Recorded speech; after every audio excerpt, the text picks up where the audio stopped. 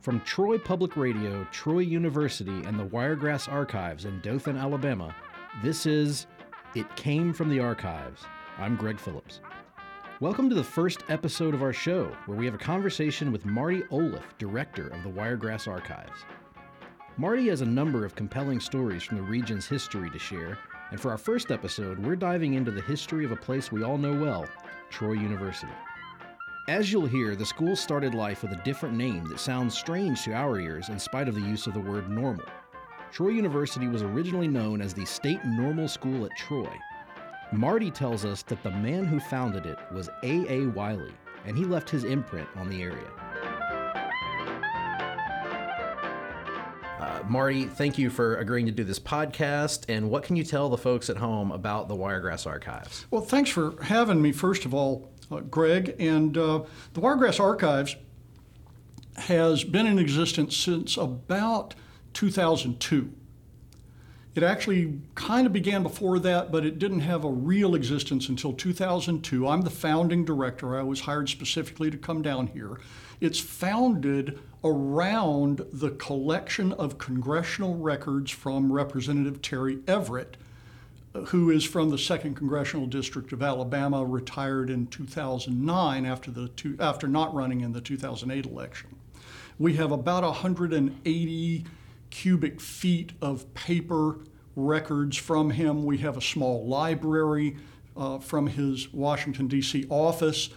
We have a number of personal items, a lot of framed photographs, some objets d'art, many commemoratives, lots of artifacts from him, and it's pleasing to say that he's still going pretty strong even right now. So we're very happy to have been the recipient of the largesse of Representative Everett, and we are in his congressional library right now, the reading room of the Wiregrass Archives. Absolutely. And again, I want to remind people that all of the topics that we'll be talking about in this podcast series can be found on our university blog, today.troy.edu. You can either search for It Came from the Archives, or you can merely click on our perspectives section. Right now, our perspectives section is almost all Marty Olliff all the time, so we will have all of these articles there so you can do some reading and see some of the photos that we'll be talking about over the course of the series. So, with that being said, in this introductory episode, we're going to talk about an individual who has a strong tie, appropriately enough, to the founding of this very university, Troy University. This is an individual named A.A. Wiley, easy for me to say, and he's an individual who, as Marty will tell you, has a little bit of a connection to Troy University's founding and also did some other pretty important stuff in his lifetime and left an imprint here in the area. So, Marty, what can you tell me about this individual and his somewhat unique name? His name is indeed unique. Ariosto Appling Wiley was credited with being one of the founding legislators of Troy University, what came to become Troy University, the State Normal School at Troy. He wasn't actually in the legislature when Troy University was founded in 1887, but he had been a member of the Montgomery City Council for 15 years, and he had been a representative of Montgomery County the sessions, 3 or 4 of the sessions before 1887, and then he went on to become a state senator. Eventually, in 1900, he was elected to the House of Representatives from the 2nd Congressional District of Alabama. Troy, Dothan, Montgomery have almost always been in the 2nd Congressional District throughout the 20th century for sure. And Ariosto Appling Wiley was born in Clayton in Barber County. In 1848, he moved to Troy with his family sometime before 1851, so he was very young. He went to school in Troy, which is a little unusual. Only certain kids made it through all of the years of school in any place in Alabama. He graduated from Emory and Henry College in 1870. He got his law degree and was admitted to the Alabama bar in 1871. And here's where his clout began. After working in Clayton for a little less than a year, he moved to Montgomery and very soon established himself as a junior partner in the law firm that included Thomas Good Jones, who at that time was the Louisville and Nashville Railroad corporate lawyer in Alabama, who went on to become governor of Alabama from 1890 to 1894. And the other law partner in that firm was Samuel Rice, who was the Chief Justice of the Alabama Supreme Court. So here's A.A. Wiley and his law partners go on to become the governor of Alabama and the Chief Justice of the Alabama Supreme Court. That automatically gives him some clout. He's well connected. Well connected, absolutely. He also served as the Atlantic Coastline Railroad's corporate attorney in Alabama from its founding in 1900, which was the year he won election to the House of Representatives, until his death in 1908. So he lived from 1848 to 1908, and from 1871 was a fairly high-powered lawyer in Alabama. Of course, he was also in the, like I said, the Alabama House of Representatives for 6 terms. He was in the Alabama Senate for 3 terms. This was all prior to him going up to Washington, D.C. And again, he had served on the Montgomery City Council for 15 years. What was his role? The founding of Troy University is something that has been written about in the past, but what went into that founding, and what was his role in sort of helping this House bill, I think 166? What was his role in sort of helping Troy get this school that would turn out to be the linchpin of the community? Founding these normal schools in the 1870s and 1880s and even into the 1890s was very competitive. Cities, towns all over the state fought like cats and dogs to get their own normal school. And Troy was successful. But they weren't successful right off. They had a long-standing lobbying group that worked for them. And lobbying then was different than it is now. You didn't hire people to lobby for you. You had community groups that of shakers and movers that would go to Montgomery and lobby. One of the leaders of the lobbying group was Charles Henderson, well known in Troy, of course, who went on to become the governor of Alabama in World War I. He was also, I believe, the mayor of Troy in the 1880s. I can't exactly remember right off the top of my head. Anyway, he was a shaker and mover even as a very young man in Troy. He led the lobbying group, and what Wiley did was apparently to help both write the bill with a representative from Pike County, a guy named S.J. McLeod. They apparently wrote this bill together, and it appears that Wiley may have done a lot of editing on the original bill because he knew what would be acceptable to the House and the Senate. And then it appears that he helped guide this bill through the Senate, the state Senate, to make sure that it went all the way through. So House Bill 166 was introduced in November of 1886, and it was signed into law on February 26, 1887, by Governor Thomas C. What it provided for was the normal school being sited at Troy, in the city of Troy. That's a big coup. It also gave the city, the university, $3,000 in an annual appropriation. Now let me stop you there. People are always fascinated by saying, oh, way back when things didn't cost anything. You know, the nominal price of X was pennies on the dollar. Now you got to factor inflation into that. And so I did that in preparation for this podcast. I went to an inflation calculator called measuringworth.com, and which is one that I really like because it gives you a bunch of different ways of measuring the growth of capital. And that $3,000 annual appropriation that was sent specifically for salaries, couldn't be spent on anything except salaries, was the equivalent today of $89,000 just based on a growth of the consumer price index. But as income, figured out a little bit differently, it could be worth anywhere from about $450,000 to about $900,000. Wow. So a pretty substantial amount of money to pay the salaries for the teachers at this school. So the nominal value doesn't mean much. It's something that we like to talk about, but you have to realize that the nominal amount of money now and nominal amount of money then has to be corrected for inflation.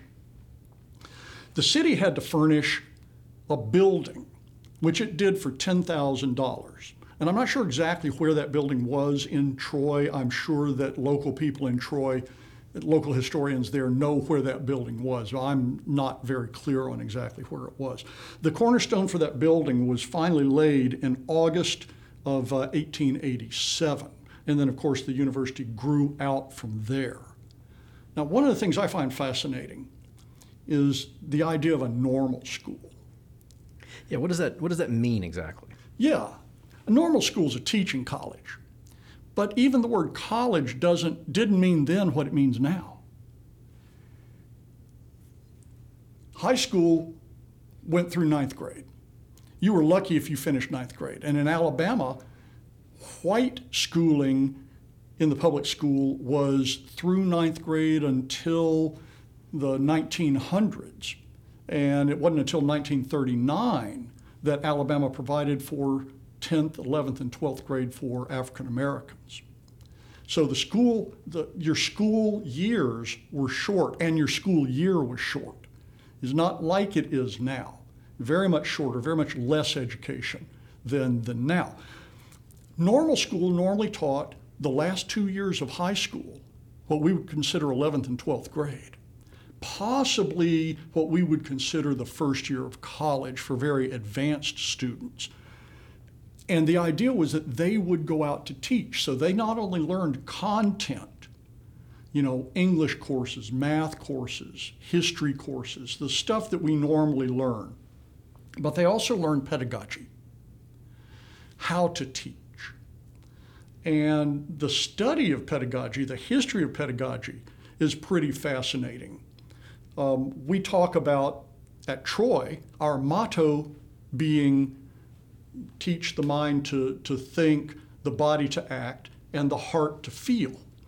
That is a pedagogical statement from a new at the time, approximately the time that we were founded, pedagogist named Pestalozzi.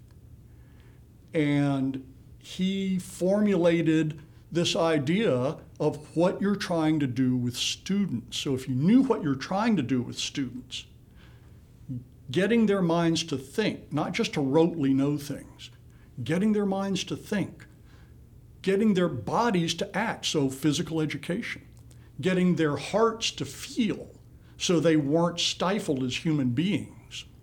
Those were his articulations. And we modified them a little bit for the motto, but basically it comes out of his idea. But that's as opposed to other kinds of pedagogy. What is it, the song, I believe it's East Side, West Side, where you talk to the tune of the hickory stick in school? Mm-hmm. A lot of people, and I know I thought this way, a lot of people think that means that you would be switched if you didn't do the right thing. That's not what it means at all. It means that a lector stood at the front of the class, and it might be a senior classman or a girl in class, and they had a rod, and yes, you could get flayed with this thing, but they would tap it on the desk, and you would recite your lessons out loud in mass to the tapping of that rod on the desk. Complete rote memorization so that you would be trained in the kind of thinking that was pretty beneficial in many cases to factory work. That makes a lot of sense. That I was just wondering as you were saying that, I was like, what would be the benefit of that in terms Factory of work. There we go. Yep. Now, so Troy gets its own normal school. Wiley, he didn't live that much longer beyond that, about 20 years, I think. But he did have another relative that had a little bit of involvement with Troy, an Oliver Cicero Wiley, I believe, who became the president of the board at Troy. Is that the case? That is the case. Oliver Cicero Wiley, O.C. Wiley, born in 1851, so he was born probably in Troy, and died in 1917, also very short-lived. He actually was elected to fill A.A. Wiley's final few months in office. Wiley died after the election, but before the end of his term, and so his brother O.C. was a member of the House of Representatives from the 2nd Congressional District from November of 1908 until the term ended in March 1909. O.C. Wiley was not only a member and president of the Board of Trustees at Troy Normal College at that time. He was a director of the Farmers and Merchants National Bank of Troy. He was an officer in the Standard Chemical and Oil Company of Troy. And I believe I have seen a few signs on buildings, paintings on the side of buildings about Standard Oil of Troy. And probably most importantly, he was the founding president of the Alabama Midland Railway from 1887 to 1892, which was absorbed by the Atlantic coastline. Eventually, somebody else absorbed it first, and then it was absorbed by Atlantic coastline. In 1900, when the Atlantic coastline formed, and A.A. Wiley was the chief lawyer for Atlantic coastline. So all of these things intermingle. It is fascinating how all of this history intermingles, how these figures, disparate figures, come together, and we see that that legacy now at Troy. The Wileys, as it turns out, are kind of unsung, I don't want to say heroes, but unsung founders of what we have today at Troy University. There's a very good article in the Troy Messenger from August 4th, 1887, that lays out two important ideas. This is the first page. The first page article from the left over to the right, so you know pride of place, most important article, describes this founding of Troy University, the Troy Normal College. And then when you get to the end of that article, in that column, the very next article is a description of O.C. Wiley becoming the president of the Alabama Midland Railway. Wow. So that's a pretty interesting, pretty important newspaper page. Sometimes they're real important, and they last for the ages, you might say. Well, one of the questions that I had coming out of reading the article originally, how did we come across getting this collection here at the archives? One of A.A. Wiley's descendants, who I hesitate to name Sure. Publicly for no particular reason than just privacy concerns, contacted the dean of the libraries, Dr. Chris Schaefer, and offered him a small collection of pieces, hard copy pieces, a photograph, a nameplate from the congressional desk of A.A. Wiley, and 2 or 3 other small items. So these things couldn't be scanned and retain their properties. They needed to be kept someplace. He's from Washington, D.C. He offered these things to the Troy Library, and the Troy Library was not particularly well equipped to gather these things and do anything but stick them in a storeroom. completely secure storeroom and a good storeroom, but they couldn't provide much access because they're just not set up to do it. So because the Wiregrass Archives is a unit of the libraries overall, even though it's down here with the Dothan Library, Schaefer contacted me and asked me if I'd be willing to take these pieces, even though they pertained to a Troy-specific person, and we tend not to collect in Pike County. We don't collect much about Troy. That's left to the people in Troy. And of course I said, yeah, sure, we'll take this, and with the idea that when they felt comfortable having this material up there, that all of it would go up there. Then over time, more material has come to us. The latest physical donation's pretty interesting. 2 walking canes, not heavy duty, I need this to keep me from falling over, but a swagger sticks, basically. Very nice, including one with a silver handle that has Wiley's name engraved on it, which may be O.C. Wiley, maybe A.A. Wiley. We're not sure who it exactly belonged to. And a broken riding crop with a number of semi-precious stones in its handle. So we have these 2 swagger sticks and 1 riding crop that we received from this donor. And of course, we've received a lot of photographs, which are really pretty fascinating, of Wiley. One of the most interesting is a photograph of him as a military officer sitting on horseback. And unless you know the story of this photograph, it doesn't make much sense because his blanket over his horse has a number 5 on it. Well, let's see, militia. We knew that he was an officer in the militia. Well, we only had regiments 1 through 4 of the Alabama militia. There wasn't a regiment 5 of the Alabama militia. So how did he end up with this number 5 on what was obviously a military horse? In 1898, he was indeed an officer in the militia. He transferred as a captain in I believe the 1st Alabama militia, became a lieutenant colonel. This is what these guys did. If you wanted promotion, you had to transfer. He transferred to the 2nd Alabama militia, and then in 1898, President McKinley appointed him to the 5th Cavalry Volunteers.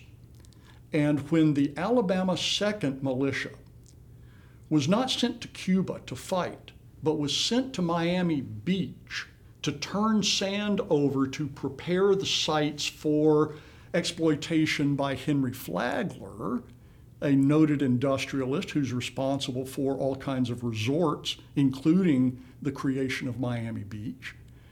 They were sent there to throw dirt. Wiley ends up going down to Cuba and being transferred from the active fighting forces. The war didn't last very long anyway, only three or 4 months. And he's transferred from the active fighting forces to become the chief of staff to General Henry Lawton. Then he became the assistant governor of the Santiago province under General Leonard Wood. And what he did was to create basically the entire structure of that province's government. When the Spanish left, there was no government in Cuba. They had all the governmental infrastructure and how things worked and what laws pertained and how you went about getting laws and things like that. The Americans came in and created a government. So you've got an individual here who founded a normal school, apparently had a lot of swagger and fashion sense, judging by his canes, and also went and fought in a war and set up a government. That's basically what you have. That's a lot more living than I've done. Yeah, me too. Me too, indeed. And in fact, if I can go on for just another second. Sure. After he was elected to Congress in 1900, took his seat in March of 1901, there's an act called the Militia Act, also known as the Dick Act, passed in 1903 that began the process of changing state militias into the National Guard. And in fact, that's when we start using on and off the phrase National Guard instead of state militia. Comes from the Dick Act. It was a complete reorganization of state militias and their relationship to the regular army. Now, that wasn't the last of these acts. The one that really pertains in the early 20th century is the Army Act of 1916, the National Defense Act of 1916, and that federalizes the National Guard. But the Dick Act is what starts that. And he was someone who helped draft the Dick Act.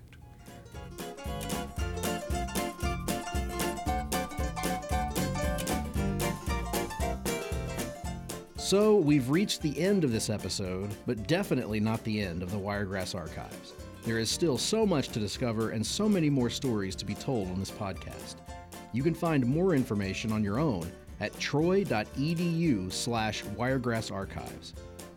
If you like this podcast, be sure to tell a friend, and we'd love it if you left a review at the App Store.